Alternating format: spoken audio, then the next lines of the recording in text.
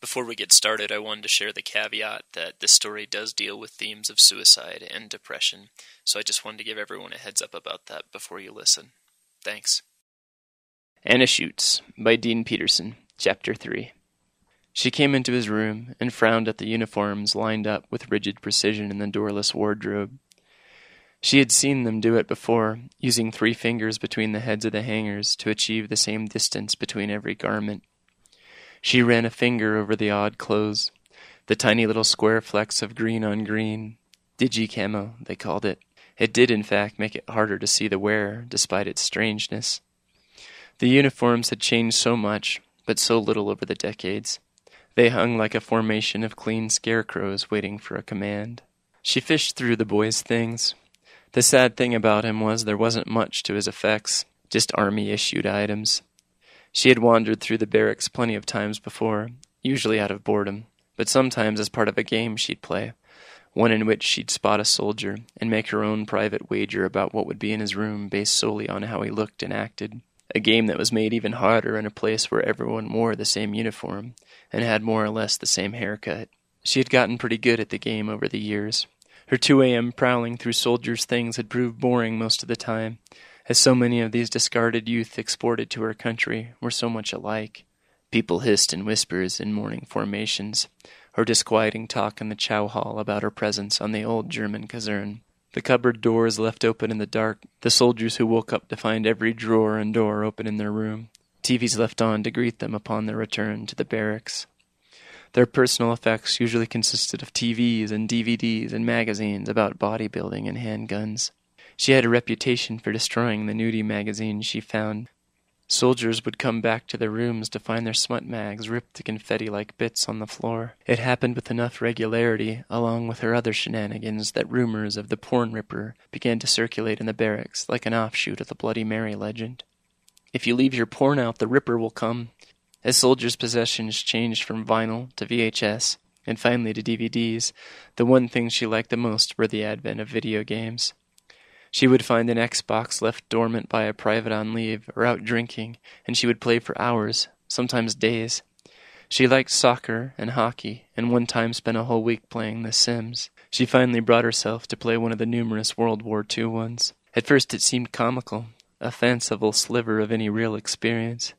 But after a while the clatter of machine guns and the thud of bombs made it all come back to her. Private Chris Reynolds came home from a night at the club to find his room wrecked. Uniforms and equipment were sprayed all over the tiny space. Beds and furniture were overturned. It was so bad the MPs even took a report about the vandalism. The thing she missed most were books. She'd read everything halfway decent in the tiny branch library on post years ago. She was left to depend on what books soldiers might read. It was a meager selection. Had she wanted cigarettes or booze or oversized condoms, she would have been in business. The truth was most of these kids didn't read much. A sense of familiarity washed over her as she shifted quietly through the effects of the boy she had seen at the mossy overhang. There were no books, no movies, and no family photos. Instead, he had only a few pairs of civilian clothes and an old serviceman's copy of the New Testament with a camouflage cover from the chaplain. A nagging thought tugged at her as she continued to look for an item of nonconformity amid the effects.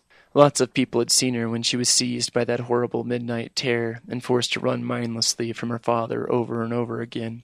Reports crackled over the MP radios about the white girl on the airstrip. However, only some people could see her when she was sentient, when not seized and forced to repeat the same tableau she had no control over. When she wasn't locked into that old pattern of running mad through the woods, repeating what had happened that night over half a century ago.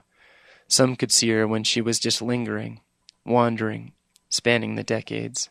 They'd caught shadowy glimpses of her in the darkness of the basement of the barracks, spotted her traipsing over the soccer fields in the autumn fog. It was all pendant on the latent ability some people carried to see the dead. It was that, and that other thing that sometimes made people see her. Once there was an old man with his unit's insignia on the Ford F-150 he dragged across the ocean back to Germany. He'd moved back to retire and relive the good old days of being a soldier. A year after his arrival, he slumped forward in the driver's seat of that pickup parked at the post gas station and grimaced, clutching his chest and turning beet red. His eyes bulged beneath his Vietnam veteran ball cap as he gritted his teeth against the pain in his chest. She watched him come closer to death than he had ever been in the jungles of Southeast Asia.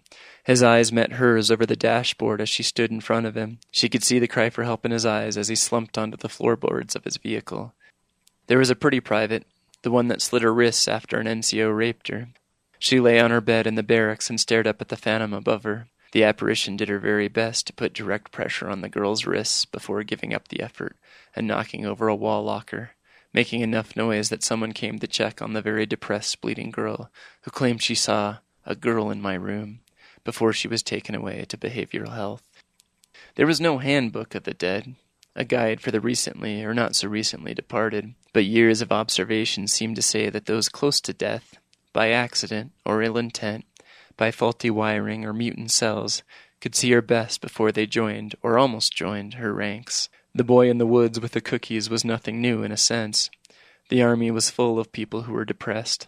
Barracks rats was a name she had learned. The lonely, quiet, sometimes alcoholic youth who spent their 2 years in Germany doing their best not to leave the tiny postage stamp of American soil before their tours ended and they could return to Missouri or Detroit or whatever horrible place they were from.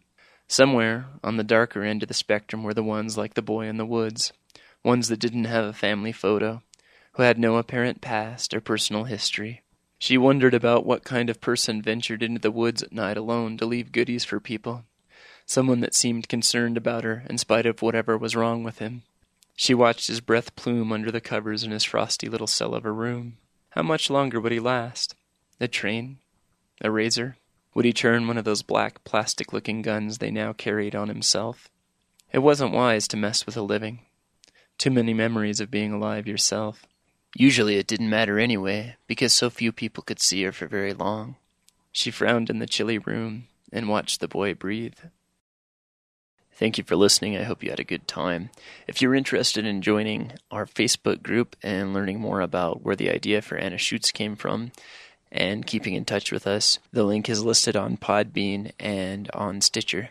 Thanks. We'll have a new episode up for you next week.